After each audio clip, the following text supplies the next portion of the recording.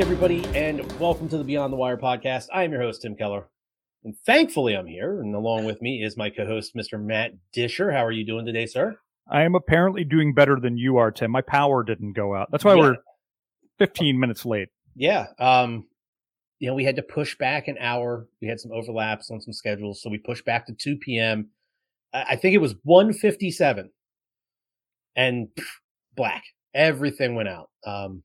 As I was going in the house to see if the rest of the house was out of power, the wife let me know that the neighbors are also out of power. So it was a wide-ranging thing. I'm assuming some squirrel is fried in a substation somewhere locally. So RIP. At least they got it turned back on. Yeah, it flipped back over pretty quick. The power was on, but then you have to reset the router, and yeah, it's just a whole thing. And I'll be honest, I had this written down in my notes about how IT tech itself, it's passing me by. I got home today. My three kids and my niece and nephew, they all do the homeschooling thing here virtually. Somebody needs something printed. My wife couldn't figure it out. Literally, I feel like 10 years ago, snapping my fingers, I would have had it done. I was messing around for probably 15 minutes trying to get this daggone paper to print. And I'm thinking, I'm getting too old. This tech's just flying right by me. I'll be honest with you there. But we have a fantastic guest. Mr. Brian Link is joining us today on the podcast. So how are you, Brian? Doing well, man. Doing a little bit better than you. I did not have any type of technical difficulties, but I do feel your pain there with tech, man. So I feel like, 10, 15 years ago, I was like, why can't older people figure this out? Now I'm like, why can't I figure this out? Yeah. well, literally, I jumped on and was on for maybe a minute, 2 minutes, and we were all kind of discussing little technical difficulties we were having. Matt was having trouble having us hear him. Brian was having trouble hearing us. I was moving my microphone around. Yeah. And I was literally getting ready to say the past 3 weeks when we've logged on, I've had the incorrect speakers chosen, and I'll come in and Matt will say hi to me and it screams through the speaker I have over, and I'm, it's getting rough. It's getting rough at old age. I'll tell you that. It is. So as we like to do every week, we bring up some news off of military.com. I've got a couple articles pulled up here. Now, we spoke about Lieutenant Colonel Stu Scheller just a few weeks ago. Matt, you said he went to your high school. Is that right? Yeah, we were a year apart. So he graduated a year after I did. There were not many people that graduated from my high school that went into the Marine Corps. So the 3 or 4 of us that were in that age range around each other in graduating classes kind of know each other or know of each other. But I think he arguably stayed in the military the longest. Yeah. Now, if you don't know of any of this story or some of the background, but Lieutenant Colonel Stu Scheller was making social media posts demanding accountability for the failures in Afghanistan and things of that nature. He did put forth a resignation from his Marine Corps career. Now, the Marine Corps, as I understand it, doesn't have to accept this. They don't have to accept your resignation. So over these past few weeks, he has maintained his position in the Marine Corps and continued to post things on social media, despite the fact that he was given a gag order. So I want to say it was Thursday, maybe Friday of last week, the news broke that Lieutenant Colonel Stu Scheller was being put into the BRIG, the military prison system. Mm-hmm. Since that has happened, there have been multiple lawmakers. I want to say it was over 30 lawmakers wrote a letter to the Marine Corps Commandant asking for Scheller's release. The letter argued that the BRIG sentence appears to simply be messaging, retribution, and convenience. So this article here does talk about his defense, thinks he's got a good chance to walk away with possibly still an honorable discharge here. But the gentleman, when we spoke about this a few weeks ago, we said this gentleman, you don't get to be a lieutenant colonel in the Marine Corps by being a dummy. He knew what he was doing. He knew what this could possibly cost him. He knew that this was a possible outcome as well. But I think that in his heart, he was doing the right thing by standing up and saying, hey, there were some major failures here that we need to make sure we're going to be held accountable for. So going forward, these certain things don't happen again. So I'm fighting with him here. This is we talked about that. We've talked about this for a handful of episodes on here. that there's two ways to look at this, and I've been following the threads, and I'm friends with his mom on Facebook. They live, 2 exits down the highway, or he grew up 2 exits down the highway from where I live now. And she's been very active in having this conversation with lawmakers, and her and Stu's father have been on and off the media, on and off the news for whichever news stations would pick up the story. This is the thing. There are certain news stories or news stations that are not picking it up. I don't know if that's for partisan reasons or not. When I look at this, it's not a partisan issue. It's a military leadership issue. I can't comment on whether it's a failure issue or if it's an accountability issue. I guess it is an accountability issue. But at any rate, I've seen two sides of this. One, the people who support Stu in his ability to, or his, I don't want to call it a right, because in the military you kind of give up some of those constitutional rights. You're not allowed to go out and do whatever you want to do. And he knew that, by the way, as you mentioned, Tim. He knew that there would be repercussions for his actions, because that's how the armed forces treats it. On the second note, when we raise our children, when we're raising my son, I tell him to be honest. I tell him to speak the truth, even if he's trembling. I tell him to stick up for the people who need to be stuck up for, to protect the innocent, to protect the weak, to fight for things that he believes in. And those are probably values that you teach everybody. Everybody's children are taught that, or at least I hope that we're teaching our children that. But more than that, in the armed forces, especially with officers, they are taught to do the right thing, to look at this, their service as constitutional, to protect the Constitution of the United States, and to speak up when things are unlawful, et cetera, et cetera. Did he take the illegal path in voicing those opinions? Absolutely. And he knew he did. And he knew he was breaking the rules. However, let's go back in history and let's look at, of course, every conversation when we're talking about the military. Every conversation goes back to like Nazi Germany. There were multiple attempts on Hitler's life by his own officers, and not that this is an extreme situation like that, but the purpose of that lesson is that people didn't like what was happening in that administration back then, and they tried to push back, and they were silenced. And that is, I think, the larger argument here. Did he go about it the right way? Is he right? Time will tell. History will tell. But I do think that at any rate, we have to make sure that we are holding leadership accountable. The United States is run by the people. This is not it's not an organization that was put together where it's a bunch of shareholders and everybody else has to be quiet. So military officer or civilian, the thing is that had he gone through the appropriate channels with this grievance, he would have been silenced and probably discharged from the military. And those of us who have served, we know that. So there's not a right or wrong answer. There's a morally right or wrong question and answer here, but it's not a right or wrong answer. It's not a this side or that side type of thing. It's just sort of, let's let this play out and let's hear what happens. Yep.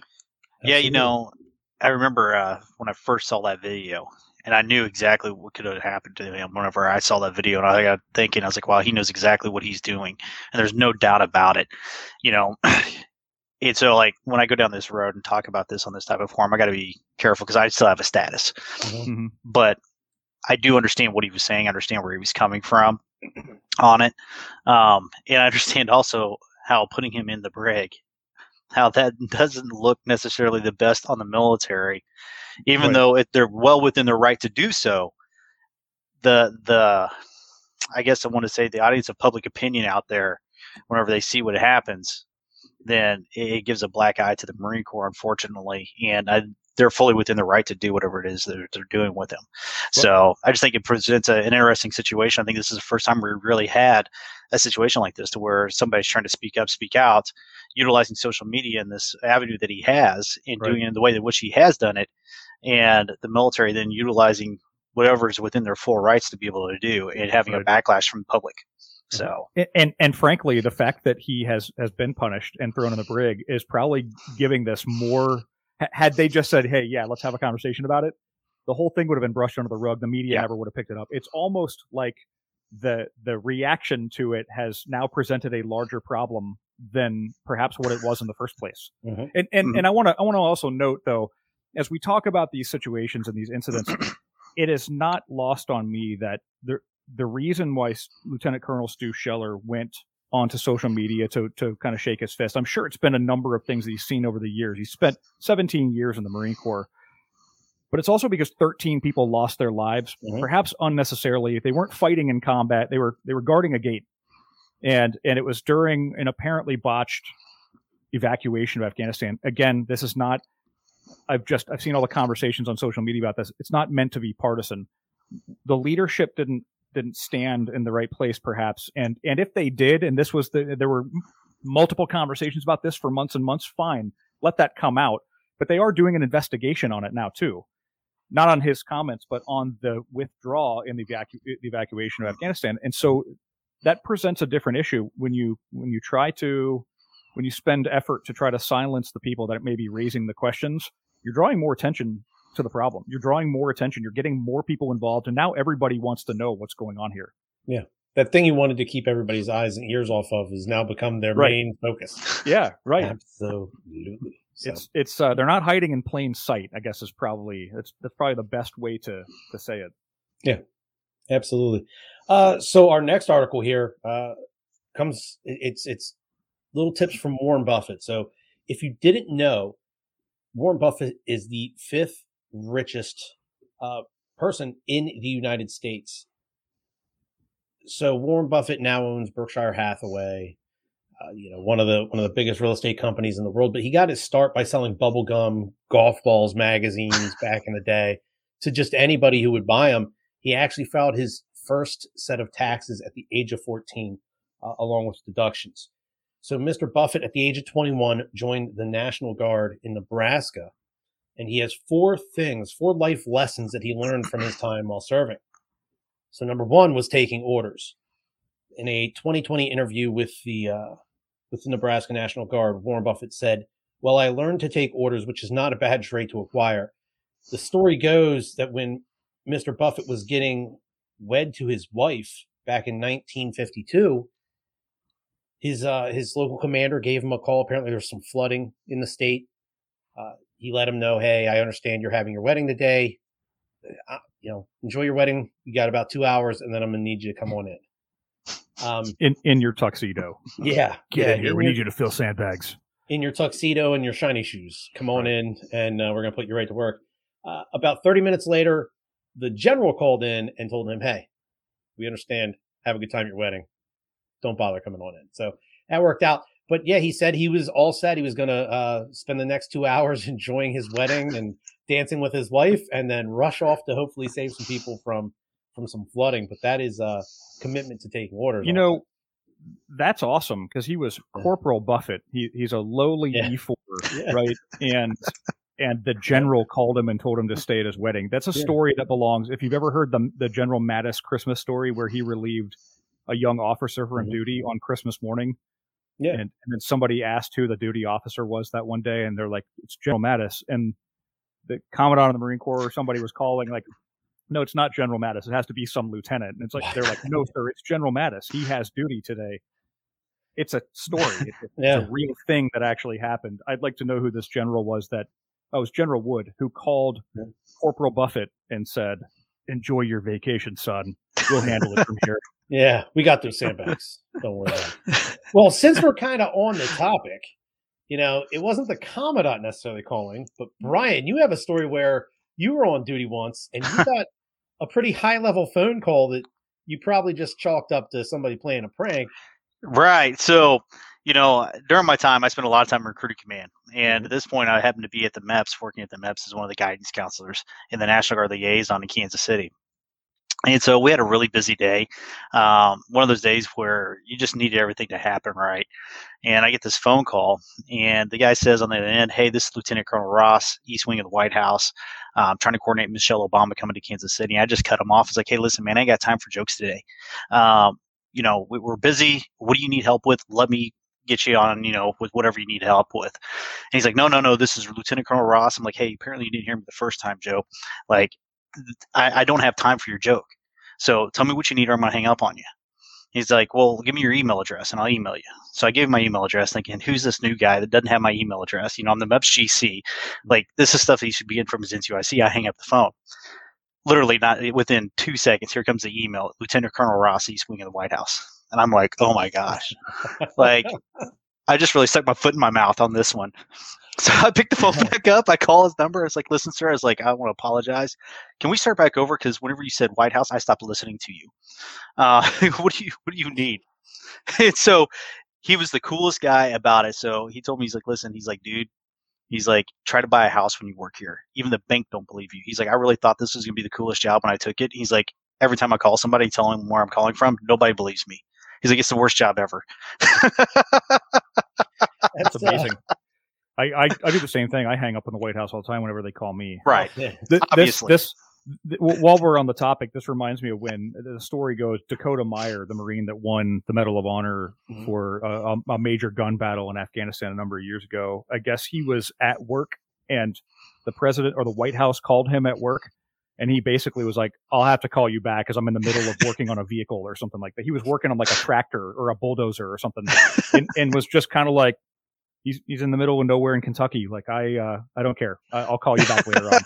Wow. And basically brushed them off. He was receiving the Medal of Honor, and they were calling him to tell him that.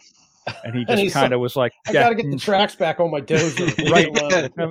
I'm in the middle of something right now. I'm emptying the dishwasher. Can you guys call me back in a half an hour? Feeding the dogs. Yeah. Right. I ain't got time for this. But think about all the phone calls you get on a daily basis. If you answered all the spam calls and somebody was like, it's the White House, I'd be like, no, it's not. It's the White House. You go, really? Your car's extended warranties, but dang it, you got me. And it's right. It's the president calling. It's their voice. Yeah. Tim, you did a really good Donald Trump before. Oh, you got to totally do that again, dude. Yeah, where Donald would go in and try to sell you on the extended warranty. Listen, I know your car's extended warranty is never good. I have something that's fantastic. Now, when Brian told us he hung up on the White House, I was asking what administration it was from because, and like he said, it was Michelle Obama trying to coordinate her trip to Kansas City. So it was during the Obama administration, but Matt immediately brought up the fact that if it was Trump, he'd have sat there and been like, what do you mean he hung up? And then we'll call him back. And Brian went, hello, listen here, you're fired. You're fired.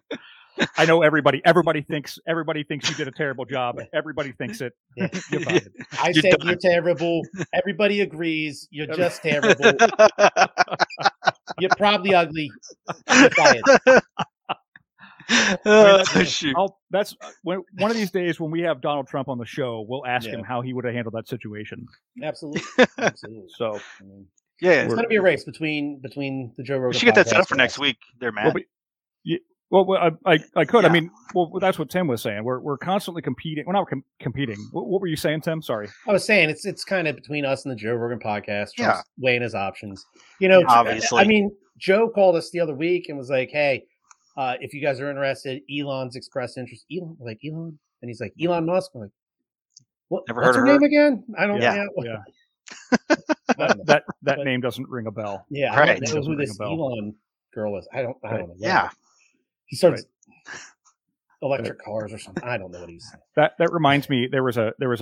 I know we're way off topic now, and we only got through number one on Warren Buffett's list. But that reminds me of a few years ago when Elon Musk and his girlfriend or his wife or fiance, whatever they are, her name is Grimes, had a baby, and Elon said, like, they named the child some outrageous name, and Elon said something to the media like, "Well, she's the one that's really good with names," and I'm like, bro. She calls herself Grimes. Yeah, I forget what the child's name was. I don't remember seeing it, and it was. I mean, it was something outrageous. Yeah, I don't remember either. But it was really long, is all I remember, and I was like, "Oh wow, I can't even say that." Wow. Yeah, okay. I was like, not trying that one. So. You know, funny thing about Warren Buffett's number one on there about taking orders. So, like the day I got married, the next day I had to leave and go to training for 3 weeks, and so. The funny story about that is I left at like 4 a.m. to make it to the training site on time to be there so I could actually do the training we needed to do. And I had to call back to my wife at noon because I realized I left my badge in my daggone uniform. Or not uniform, but my tuxedo. And so at the time I was a state trooper. And so I called her up and it's like, hey, did you remember to take my badge out of my pocket? She's like, why did you have your badge in your pocket? And I was like, well, because I had my gun on me. Why did you have your gun on you? And I was like, well, because it was cool getting married with my gun on me. And to do that, I needed my badge. very, very. So she had to go back to the tuxedo shop and get my badge back. So yeah. Hey, I just returned a tux. It's probably got like a police badge in it. Yes. And they're like, sir, why is there a badge in the pocket? And you're like, because I have my gun on me. Yes, and exactly. They're like, everybody's panicking. You like some woman in the background screams and runs out. He's got a gun. Right. Yeah. So let's number two. Let's get back on the tracks here. Yeah, number 2 from Warren Buffett's list of life lessons he learned while serving in the military. Number 2 is having fun. So now, famously, Buffett is a very modest man. He lives well within his means. He doesn't own private islands. His money goes towards his investments and building, this incredible nest egg he's built for himself. But he's saying that having fun comes along with anytime you make good, long friendships, that's important in life. So obviously, anybody that's ever been in the service, be it just through boot camp, you meet people in your basic training that you're going to have lifelong relationships with. Once you're in the fleet or, out there in the Air Force or in the Army, you are serving with people, you're living with people, you're eating with people, you're training with these same people, and you make these incredible bonds. So he said there is something about the spirit of a company. I mean, people that you did things with, slept in the same barracks and everything, that is actually, it really has a good effect on you. So yeah, Warren Buffett has made lifelong friends while serving in the Army.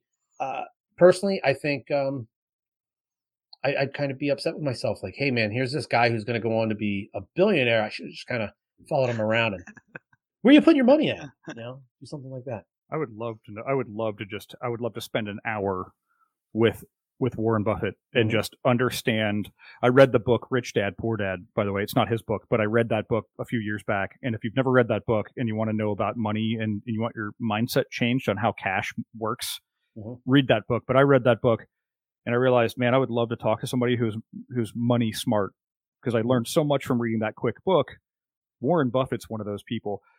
But at any rate, what we're talking about here, having fun and the people you meet, and I think that the longer effect of that is, as a leader, you have to be. He's an influential person.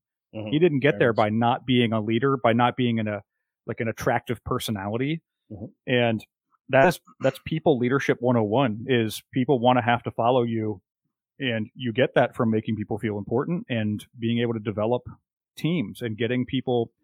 You can ask people what the definition of management is, and people will be like, well, it's getting people to do things, and okay, but it's ultimately like influencing people's habits to work toward a common goal. I know there's a lot of leadership definitions, but you have to be to that point. You have to be able to like make friends and have good experiences, have a little bit of fun, and take those things with you and have that really good effect.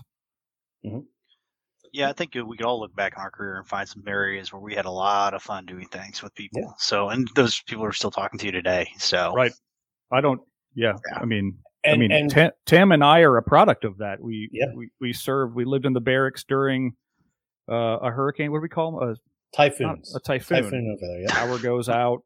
People are jumping off the third deck stairwell with ponchos and trying to fly, and there are shenanigans in the barracks hallway. I mean, you name it. It's there was a guy in our barracks that wore a diaper and beat up another guy.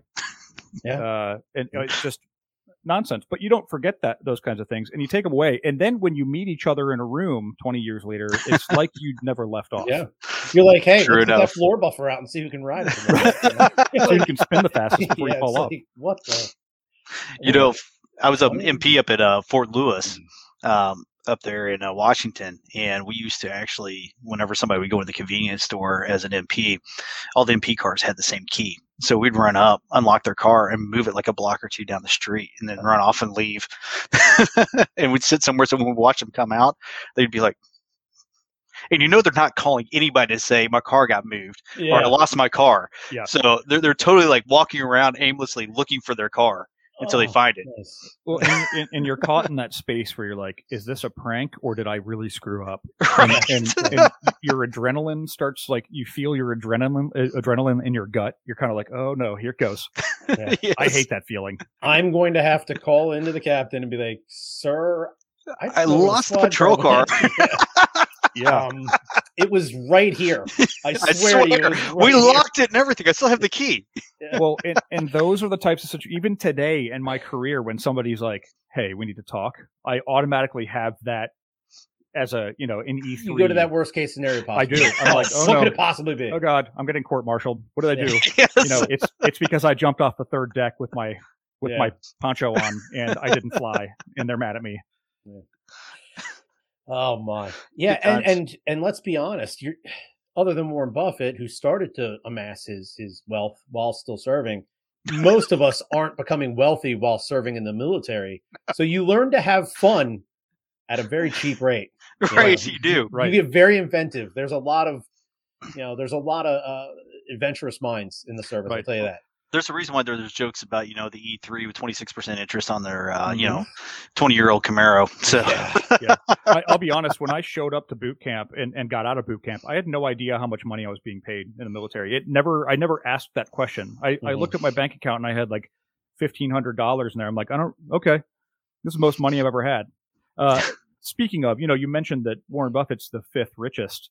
Warren and I, we spend, we're on the same list along with Joe Rogan. But I'm right there up on that list. I don't know if you guys knew this about me, but I'm a multi-thousandaire.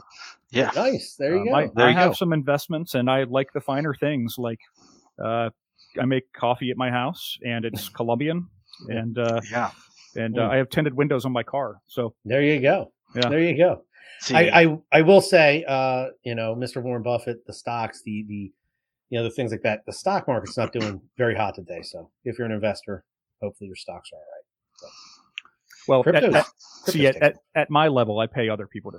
Yeah, care. you're like, dude, So- deal with this and make sure I don't lose money. I'm like, here's $200. Let's buy some tech stock. Yeah. Here's $200. I want all the shares of Apple. They're like, no. yeah. Sir, that's not even one share of Yeah, Apple. like, nope. I'll give you an apple. We got this startup company, Pear. We're not sure Yeah. how it's going to go. So, We're going to make computers that don't work. Yeah. right. Oh, Apple shares are $141. So $200, I could buy one share. At least one share. Almost 1.25. Yeah. I will say my Paylocity stock's done very well. So it's good. like at 276 right now. So even though it came down from 299, but I own Apple stock. I own Google stock. And one of my best performing stocks, because of the longevity, has been Cintas. I used to work there. ooh, yeah. But I bought it really low a long time ago. And it just, talk about a company that consistently always goes up. Yes. Even with market corrections, it still ends up. So I'm not giving anybody advice, but it's a good this stock. is not financial advice in any No, way, shape, or form. no. But Cintas does really push their salespeople, so I can see it always continuing to trickle up. I So- will say that I do know that Warren Buffett is one of these where he has a core group of assets that he likes to invest in, and he reinvests. Like he doesn't. I'm sure he's got a pretty decent portfolio. It's spread out pretty well, but the majority of his money goes into a handful of places that he likes to put his money. So And when you own property, he's in real estate. That's one of his biggest pieces. And there's some ups and downs in real estate, but they're not making any more property or any more real estate. So there's always going to be a market. I realize people have left offices for the last year and a half, but they're going to come back. And there's not more property to develop. You're always going to need. I read somewhere the other day that in America, we are 5 million new house constructions behind right now. Yeah, 5 million new home constructions. Yeah, we are years behind the there's not any sort of deadline, but where they'd like to be. Right. Absolutely. That's kind of interesting as you brought up the housing market stuff, just for the fact that, the wife and I actually looked at building a new house here recently and just selling ours and leaving, being on a gravel road and stuff and moving closer to where all the kids' stuff is at and back into town. And it's going to be like a year down the road before this thing can get built. And so I was like, well, I don't know if it's really worth it at that point, If it's 6 months, I can hang out for 6 months, and go through the building process, but a whole year of the building process, I'm like, I don't know. So, and then you're like, should we just buy an already built house? And then they're showing you tents underneath a bridge for $600,000, and there's already 15 offers on it. Yeah. Right, exactly. Yeah, absolutely. This one's a Coleman.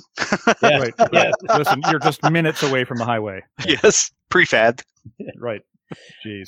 So back to the article again. Number 3 is learning from others' experiences. We keep derailing hardcore on today's episode. I will say this. Anybody that has been in the service knows that you are going to meet individuals from all walks of life. You are going to meet individuals from some of the wealthiest families you'll ever know and some of the worst conditions, poorest families this country has to offer, and everybody in between. They're going to be from absolutely every state, from San Diego all the way up to Portland, Maine. It's crazy the amount of people you meet. And Warren said one of the biggest things for him during his military service was learning from everybody else's experiences and seeing what works, what doesn't.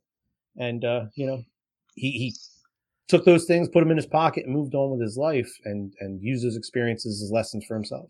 That is absolutely some of the best advice. I give that to my son is if you see somebody else making the mistake, don't make the same mistake. And the worst mistake we make is the one we don't learn from. Those are the things that I say. I say those to my team members too. If we've already screwed it up once, let's not screw it up twice. But I mean, that's just sage advice. Mm-hmm. Yeah, it absolutely is. And then number 4 is the military is a good life experience. I 100% agree with this. I can't say that I would be for, a forced service, like you turn 18, you have to do 2 years. I'm not necessarily for that. But I think that the more young people that join the military and get in there and just get those experiences under their belt, it is such fantastic life experience. Just, from number 3, you're meeting people that, from walks of life that you probably never would have met before. If you come from one of those high class families, you're probably most times never going to meet somebody that comes from a very low income family that grew up in a huge metropolitan area, and vice versa. That kid from Kansas is never going to meet that guy from the Bronx, and the guy from Florida is never going to meet the kid from Seattle. Right. And you just get to learn about each other. You learn about the country. You see things. You travel, and it's and for most of us that were in the military, it was our first time really away, and we got to, for the first time in our lives, stand on our 2 feet and say, "All right, I'll figure this out." Yep. It's funny you bring that up.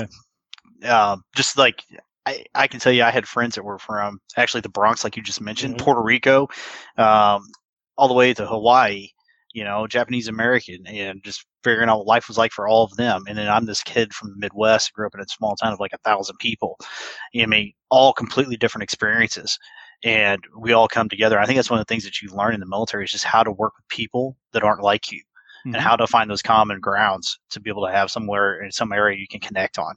There are stats and real data that say that companies and businesses and teams that are more diverse operate or perform better than non-diverse companies and teams and businesses. And I think the same thing applies for the individual. This is a sales pitch for hiring military people, really. And that is that we have diverse experiences.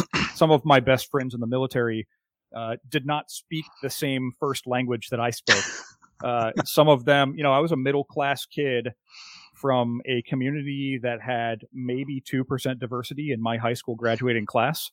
And then suddenly I show up to boot camp, and then deployments thereafter and other units and elements thereafter that were 40 or 45 or 50% diverse. I was picking up other languages. I was picking up other cultures, music. I mean, you name it. But now as an adult, as I'm inside of business and inside of meetings and shaking hands with people, I've had all those experiences. It's not foreign to me. And then I've been around the world and operated and worked with other people who didn't speak English at all. Doing military operations, or even, hailing a cab in Japan and trying to tell them where you need to go.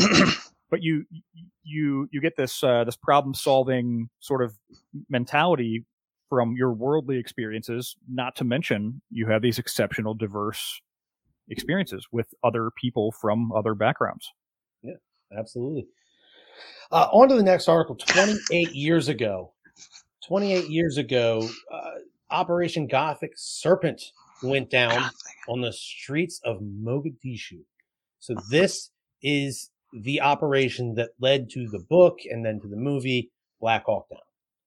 So 28 years after the incident, 18 veterans who fought in this battle in Mogadishu, Somalia, are being awarded are being awarded Silver Stars. Yep. They're going to be awarded Silver Stars with Valor 28 years after the battle. One of the veterans that was there that day was quoted as saying, "I'd been to combat a couple times. This individual's been in Iraq, Afghanistan, Panama, as well as Somalia. I've seen combat a couple times and a lot of times after Somalia, but I've never seen the heroism. I've never seen the fighting like we saw among the guys on the streets of Mogadishu." This was an absolutely hard fought battle. These individuals were kind of left out there on their own. They were fighting for each other and fighting to try to bring everybody home alive and safe. We all know that didn't happen, but 28 years for these individuals to get that Silver Star. It is the third highest award that the United States has in the military. So I know. Yeah, I know that there's a lot more to that story than what we saw in the movies, but the way that the movie portrays it is they were supposed to be there was a humanitarian crisis going on. There were warring factions in the streets, and the United States historically has been involved in little conflicts like this all over the place. The reason why this one's so significant is because they thought that they would go in and collect up the warlord and his team. So one of the warring factions, they were going to go essentially kidnap or capture this dude and his team and bring him back. So they went into the heart of the city, and I don't think they realized that the whole population of the city didn't necessarily want them in the heart of the city. And so you had what probably was hundreds or thousands of armed militia essentially just taking to the streets to fight the Americans that were far outnumbered. And they went in for like a 2-hour operation and ended up getting stuck there for days. So they were out of water, they were out of food, you had people injured, they couldn't get vehicles in and out to rescue them and pull them out and extract them, etc. Yeah, the U.S. force total, not just the individuals that were on the Blackhawks that got shut down, but their support staff was around 200 individuals that were operators in the area. And they estimate around 10 to 12,000 well-armed Somali fighters. So that is, you were talking way, way, way outnumbered. Well, weren't there only like 18 or 19 of them on the ground? There was 18 of them in the ground. Yeah. On the ground, yeah. So it was, think about that. That's a squad reinforced up against thousands of people. Yeah. In a city, unfamiliar city, and everybody in that city is armed and shooting at you. It went from an operation to quickly a survival. Right. These individuals went from, hey, this is our mission, this is what we're here to do, and then very, very quickly, we need to do every possible thing we can to keep each other alive and get out of here safe. Do you guys remember whenever they actually went into Somalia and they stormed the beach there? All the news media was sitting there waiting for them and video them as they came on. I don't know if you guys remember that. I remember that as a kid. No. And I don't know, I was probably like 13 at the time, I think, something like that. I remember thinking, I was like, wow, isn't that like dangerous? Like having like all the news cameras and lights and stuff there as they're like coming on the beach. Yeah. I remember thinking that as a 13-year-old kid, but I don't know why that the image watching that on the news stuck in my mind, watching them actually come onto the beach from their boats. And then like everything else that transpired and happened afterwards. So it seems like it was just kind of an interesting operation. It was from a lot of different aspects. Yeah, and I think it changed probably how we elect to jump into those types of missions. I guess they probably called it a humanitarian mission at first. I think they did. But after Vietnam, the media has been involved in everything. So like you got to watch the invasion, the battle in Desert Storm on camera. You got to watch the shock and awe on camera. I mean, I remember that very distinctly. I was in Japan, and we had a fire drill that night. The fire alarms went off in the building, in our barracks building, at 2:00 in the morning. I don't know what time that was, Iraq time, but we went outside. Building wasn't on fire. Came back in. I'm like, I got to wake up for PT in like an hour or two anyway, so I'm just going to watch TV. Turned on the TV, and I'm watching shock and awe in Baghdad. I'm just watching missiles hit. But it was so funny to me that like you have all these reporters standing a half a mile that way while this city is literally under siege. Yeah. And yeah, it's just that's the way it is now. Everybody wants to see it on camera. Everybody wants to look at the helmet cams. I mean, I can't imagine what the next major conflict will be fought will look like. Like you'll be able to watch it like a video game. Yeah. Well, if you've ever seen Full Metal Jacket, one of the main characters is a military reporter. Yeah. And so Rafter Man. You see in that movie how they're trying to spin certain stories to keep up the morale of the troops in country, because that lack of communication to the outside world is so vast, where today, even if you had no access to a computer or anything like that, because of how the media is covering all these events, once you get a letter from home, old Betsy waiting back home for you is telling you, oh my God, it looks so scary. They're doing this, they're doing that. And this is essentially intel from a civilian because the media is covering it so well. Right. It's pretty nuts. Well, it's hard at any rate, though. It's always been hard for the media to go back and report combat operations because people don't understand that stuff anyway. They don't understand why we're carrying out missions. So it's very easy to be like, well, why are we even involved there? Why are we even doing that? Okay, I mean, fair question. But if you understand, right now, so Somalia is a great example of there are other humanitarian crises and genocides happening on the continent of Africa in these different countries. And people are like, well, why are we participating there? Or why aren't we participating there? Or are we the world police or are we not the world police? And you got to look back on some of these instances. There was an instance in Africa recently, this is a couple of years ago, where some special forces guys got into a gunfight on the move. There's a helmet cam from it. You can go look it up. They got into a gunfight and they had like Land Cruisers they were driving around in.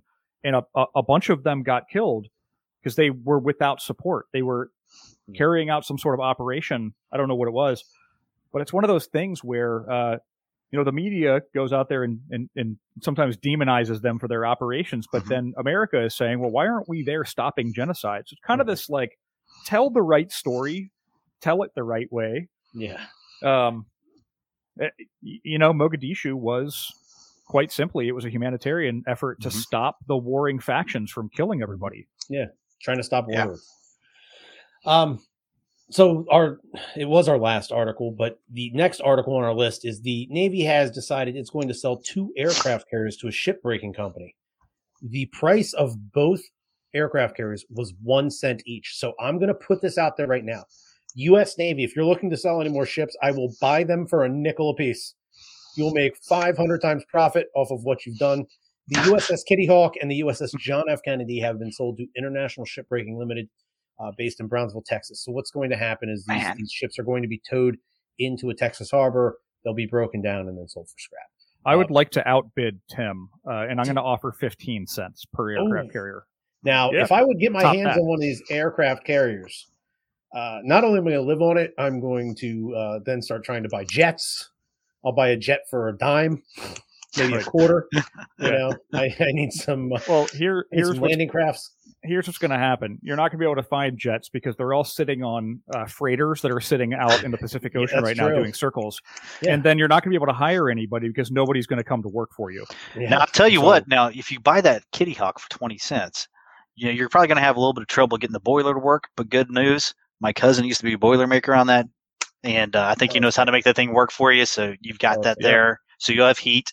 So you'll be good to go, man. You bring in your friends. Awesome. That's what you do. Exactly. It's like the movie Battleship where they had to fight the aliens and they had to go get on that old battleship in Hawaii. And there were a bunch of older guys who had operated the battleship. They're like, I need you to operate the gun. And these guys are like, yeah, let's go do it. You just got to get your friends. They're not going to get paid. Yeah. But yeah. Like, we can rent rooms out there now. We're just going to travel the world. But that's not a bad idea, Tim. I mean, we can rent rooms out, man. Maybe make a cruise out of it. Get guys on there that used to be in the Navy. Like, I just want the experience again for a week. Hey, you guys can come cruise, but you also have to work. Right. Because, again, back to that conversation, people aren't coming to work right now, and there's a staffing shortage. Brian, I think last time we were talking to you, you were on here. Was this last year, I think? That would have been back like in February. Okay, so you were in a job transition. Tell us where you are now.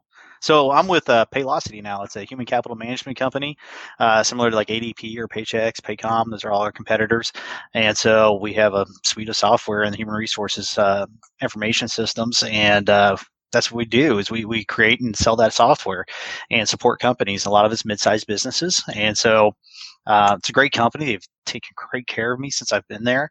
Gosh, I mean, I'm wearing one of their shirts now, and I don't know how much swag they've sent me since I've been there at the company in like 8 months, but it seems like every few weeks I get another box in the mail of a coffee mug or a shirt or something like that. And then, it's just a great group of people, man. It was a great place to land. It's one of actually, was it a few weeks ago? Yahoo had him as one of the top 20 places to work in the nation. So it's a great company, great organization, do a great job taking care of their people. So I can't say enough about it. And I just feel like I got lucky landing there when I was going through the transition. But I think, what I did though, whenever I did end up having my position eliminated over at my last organization, I just employed what I did whenever I made my transition off of active duty, and that was a little bit something different than what everybody else I think has typically done. But I went back to my roots and just created a tracker for myself, tracked every place I not only just applied to, but interviewed with, when those dates were that I had interviews. That way every morning I could pull up my tracker and see, hey, this is success that I'm having, this is attraction I'm having. And that way I could also track, was I making it to the first interview but not past that? If so, what am I doing in that first interview? Or am I not getting interviews, changing something on my resume? And so just using that tracker to be able to figure out, am I making progress through the process? And if not, can I reevaluate what I'm doing and then be able to continue to progress forward? And at the end of the day, it took me 5 weeks to land a new role and start. I sent out about 150 job applications, did about 28 job interviews, and interviewed with somewhere around 18 different companies. So I had 3 offers at the end of the day. So, tracking the stats and those numbers and that data, it was huge for keeping me motivated and keeping me in a positive headspace and not just getting down every day. Right.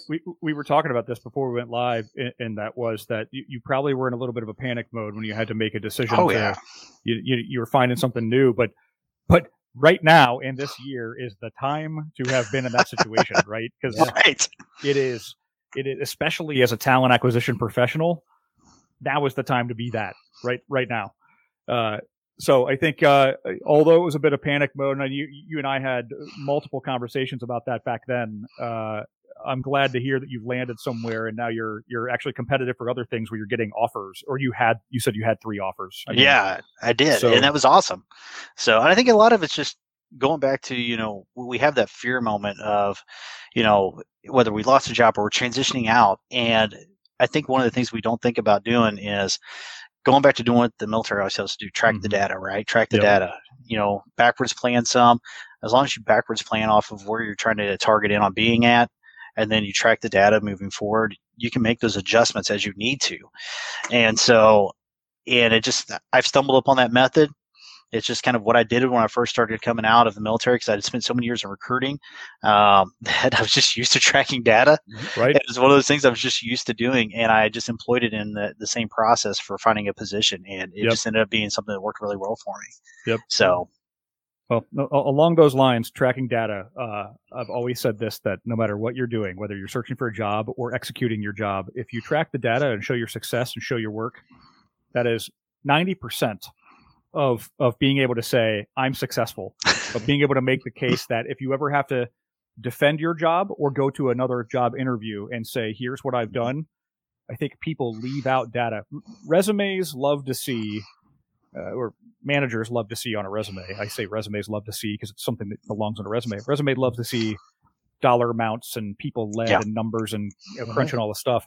But quite frankly, if you can bring in, my wife has a brag book. She hasn't switched jobs in many years, but she has a brag book, and it's like this thick photo album full of all the letters of recommendation she's ever had, awards, stats, everything. So if she ever sits down for an interview she's in sales, and somebody's like, well, how much do we pay you, or what are you worth? She could be like, I've generated hundreds of thousands or millions of dollars and whatever, and here's all my stats.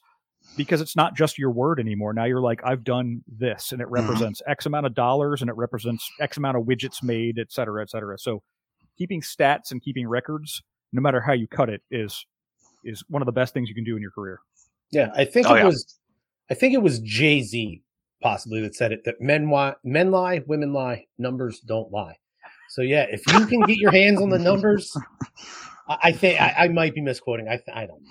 I think it was no. I mean,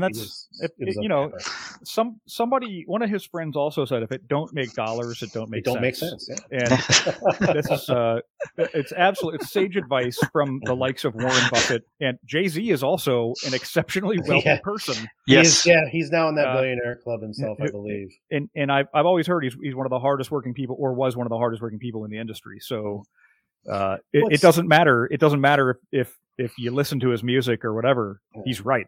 I will Yeah. say this. I will say this about Jay-Z. Once he got to a certain age or whatever, and maybe it was less about the music. I know that he started to make money off of investments. He was buying art, buying real estate, things of that nature. And there were younger people that were like, why am I going to listen to this guy? And he had a song where he's talking about he bought a painting or whatever, and 2 years later it's almost double the value. And he says, I can't wait to give this to my kids. And I was like, that's a fantastic lesson, because you're teaching them how to build wealth. Right. It's something you're not taught in school. That's a lesson that I learned from reading Rich Dad, Poor Dad. Yeah. It's not a lesson that I didn't already know, but I've talked about this. In my family growing up, we never really talked about money and compound interest and assets and liabilities and things like that. And this is really a conversation for us to have with Tim Kester on the line. But and for those who don't know who Tim is, Tim's been with us a couple of times, and he's a financial guy. But it's absolutely true. If I learned one thing, if I took away one thing from that book, Rich Dad, Poor Dad, it is that you take your income and you use that to invest in other things. And then you buy your toys and your cars and your vacation houses with whatever money you've made from your other income sources. Yeah. You don't take your primary income and spend it. So, if you're a one income type, if you have one income stream, then fine. That's how you spend. That's how you go buy your car and you buy your boat and do whatever. And if you make lots of money, then okay, fine. Spend it on whatever.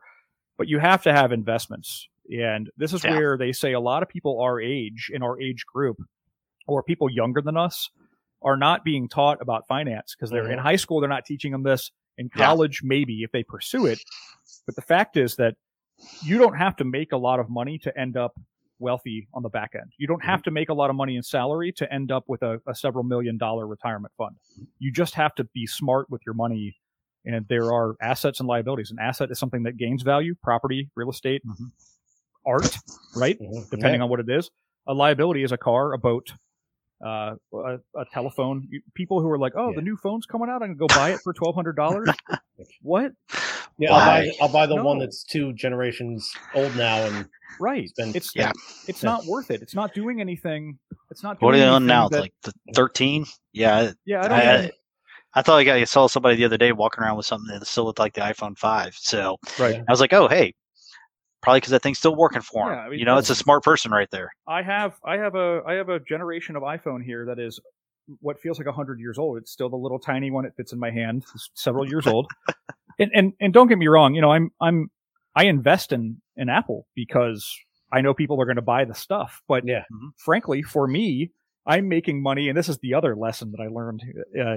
Make money off of other people paying for the things. Don't make money off of you paying for the things. So in the idea of owning a rental property, for example, somebody else is paying your mortgage. And then when you sell it in 10 or 15 or 20 years, you sell it for $1 million or whatever you sell it for. That's $1 million that you essentially didn't pay for. Yeah. And then, to Warren Buffett's thing, to his credit, you reinvest your profits and you don't have to pay taxes on them. You reinvest. So I sell my $1 million home and go buy a $2 million home that somebody else is renting out now, or some other entity is leasing space on. They're paying my $2 million mortgage. And then in 5 more years, I sell that for $2 million and I go buy a $3 million property. And I'll never have to pay taxes on the gains of that property as long as I continue to reinvest it. Absolutely. It's how you make it's oversimplified version, but that's how you do it. Yeah, absolutely. Guys, I only had those couple articles pulled up, but I will say that on the sidebar of one of these articles, a fantastic headline caught my eye, and I need to get this one in. Special ops troops hunkered down in California airport hangar after nighttime ninja attack. What? Yes, absolutely. Are you reading Duffel Blog or? No, 100% on military.com. A sword-wielding man dressed as a ninja attacked several special operations soldiers who were training at a California airport, reportedly forcing them to shelter in a hangar and inflicting wounds that require stitches. What? Yeah, I swear to God. How does this happen? This happened in the Mojave Desert, about 100 miles north of Los Angeles, around 1 a.m. on September 18th. Let me get down here in the article. So It's unclear from the records whether the man was an actual practitioner of ninjutsu. First off, it says in the article. Don't want to give ninjas a bad name here. This is crazy. So a staff sergeant is on guard, at the front gate. An individual dressed in full ninja garb walks up and says, "Do you know who I am?" To which the soldier replied, "No." "Do you know where my family is?" the black-clad man then asked. The staff sergeant again answered, "No." The person in the ninja garb began to slash the soldier, striking his phone, his knee, and his leg. So that is where the stitches come in. The staff sergeant then took off running in the opposite direction. He hopped a fence and got himself into an admin building where apparently there was a captain. At which point 911 was called. The individual started punching and kicking at the doors, punching at windows. He found a large piece of asphalt, threw one of the windows. It struck the captain in the back. I'm assuming he also was injured. But yeah, I mean, man, why can't that stuff happen? Why couldn't this have happened to me? I'm out on an operation out in 29 Palms, and here comes this goofy son of a gun dressed in ninja garb in the middle of nowhere. Yeah, me and this boy are going to go a couple rounds. Right. Oh, man. So the first thing that comes to mind is why is this guy not dead right now? Because every training operation we ever did, especially if we had weapons there, we had people with bullets. And if you had a guard, I'm assuming if this person was guarding the operational area, this dude may have been armed, maybe not, but we were always armed. Everywhere I went, I was guarding an airfield in Australia. We had rounds in our weapons because there were aircraft on the field. I don't know. It's middle of the night though, so maybe he was the guy that got in trouble and had to pull like the nighttime guard shift, but like they weren't confident enough in giving him rounds. Private pilot. Yes. Like, here's a weapon, but we're not going to give you bullets for it because we don't want to go to the AHA to get that stuff either. Yeah, we don't trust you with it, but you got guard duty tonight. Yeah, we're in the Mojave Desert. What's going to happen? Yell for help if you need help. Right. Well, so what was it? The other guys, they gave him a wooden pistol and a rape whistle. Right. Yeah. So this has to be like it's some Lance Corporal. It's some E3 who's fed up right now, and he's like, I'm going to go mess with these guys, and they're not going to do anything about it. Yeah. I will say, what made me really start to laugh at that is the polypropylene, the long underwear we were given in the Marine Corps. I also, out on town, I bought a hood. So it literally it looked like a whole ninja outfit, essentially. And there would be this thing where, if we were doing some wintertime training exercises, that first night out in the field, especially for all the new guys that had never seen this before, I'd slide out of the tent and I'd change into my polypropylene ninja outfit and I'd come bursting in and, karate chopping people. And I didn't have a sword, I wasn't that cool, but I mean, I'm sure they had them for sale at the PX. Yeah, like wow. I can't imagine being on a training exercise and some ninja starts swinging. So Tam, I think we did some training out. We were OPFOR in the jungle in Japan for somebody's operation, and we built ghillie suits. And homemade ghillie suits. These guys knew that there was going to be OPFOR, but they had no idea that it was going to be how serious we were going to take this. Like I think they were like admin guys doing a field op, so like they just weren't ready for we were combat engineers. A lot of us had deployed with like infantry units, and we'd had all this experience behind us, and so here we are in our homemade ghillie suits, like shredded burlap and stuff like that. I walked up to a dude in the jungle. We were in a fighting position, like a machine gun hole, and he's staring right at me, and I'm walking right toward him. I'm not kidding. I'm 10 feet away, and he doesn't see me. Like I'm all painted up, and I'm just kind of like walking real slow. I made it into his hole, and I was like, "You guys are dead," and it terrified them. You guys are dead. Don't even pull the trick. Don't say anything. You're dead. I had to have terrified these guys. I don't think they were expecting it, and they were probably like, "Send me back to my office," Yeah. Stop it! Or you're not going to get your paycheck. Right. Okay. All right. No, you're right. I'll go. Good job, guys. Very well done. Keep up the good work. Yeah. Like I said, I really wasn't planning on another news article, but off of the Black Hawk article, that little headline caught my eye, and I thought, man, I have to look at this and see what exactly happened, because I just know if a ninja, air quotes here, was trying to attack us during an operation, it would have been a whole lot of fun. Do you think that there's like a council of actual like ninja practitioners who are reading this story somewhere? They're like, who is this? Who has brought great shame upon the ninjutsu practitioners? They have tarnished our reputation. Yeah. You know, you talk about ninjutsu, and it keeps making me think of the little Lego show that my kid watches. Yeah, right. Yeah. The Lego ninjas. Ninjago or something. Yes, that's it. Yeah. Yes, That's what this was. There's a council of elders somewhere in, I don't know, wherever they are. Who we're assembling the council. Yes. Which among you was it? Yes. Who attacks U.S. troops in middle of night? Right. And it's the private pile version of Yeah. the ninjas. It's like the guy in the corner. Two private piles meet. Yeah. They're like, actually, that's why we didn't give him a real sword. We gave him this old rusty sword, but it turns out now the guy he slashed has stitches and tetanus. Tetanus, yeah. That's how he defeats his enemy. It's a long, slow battle with lockjaw. You will get tetanus. Is it? Does anybody else here wonder if they bought the ninja sword at the PX? So, because like every PX I've seen like has like these like ninja swords and everything else, or at least a store that sells them or something in there. Yeah. And I'm always like, who buys this stuff, right? But apparently people do because like they've got it in like every PX. So I wonder if he swung the sword at him and it hit him, and then the staff sergeant's like, "Wow, that really hurt. What are you doing?" You know, don't do that again. Stop. Yeah. To the staff sergeant's defense, I will say the last thing you're expecting while you're on guard is somebody to come in and start striking you with a sword. Right. Right. You know. Yeah. Well, and then you got to wonder, ride up on a horse. Right. You know. I didn't hear fixed bayonets. Like the one a guy playing coconuts behind him, you know what I mean, making a horse sound.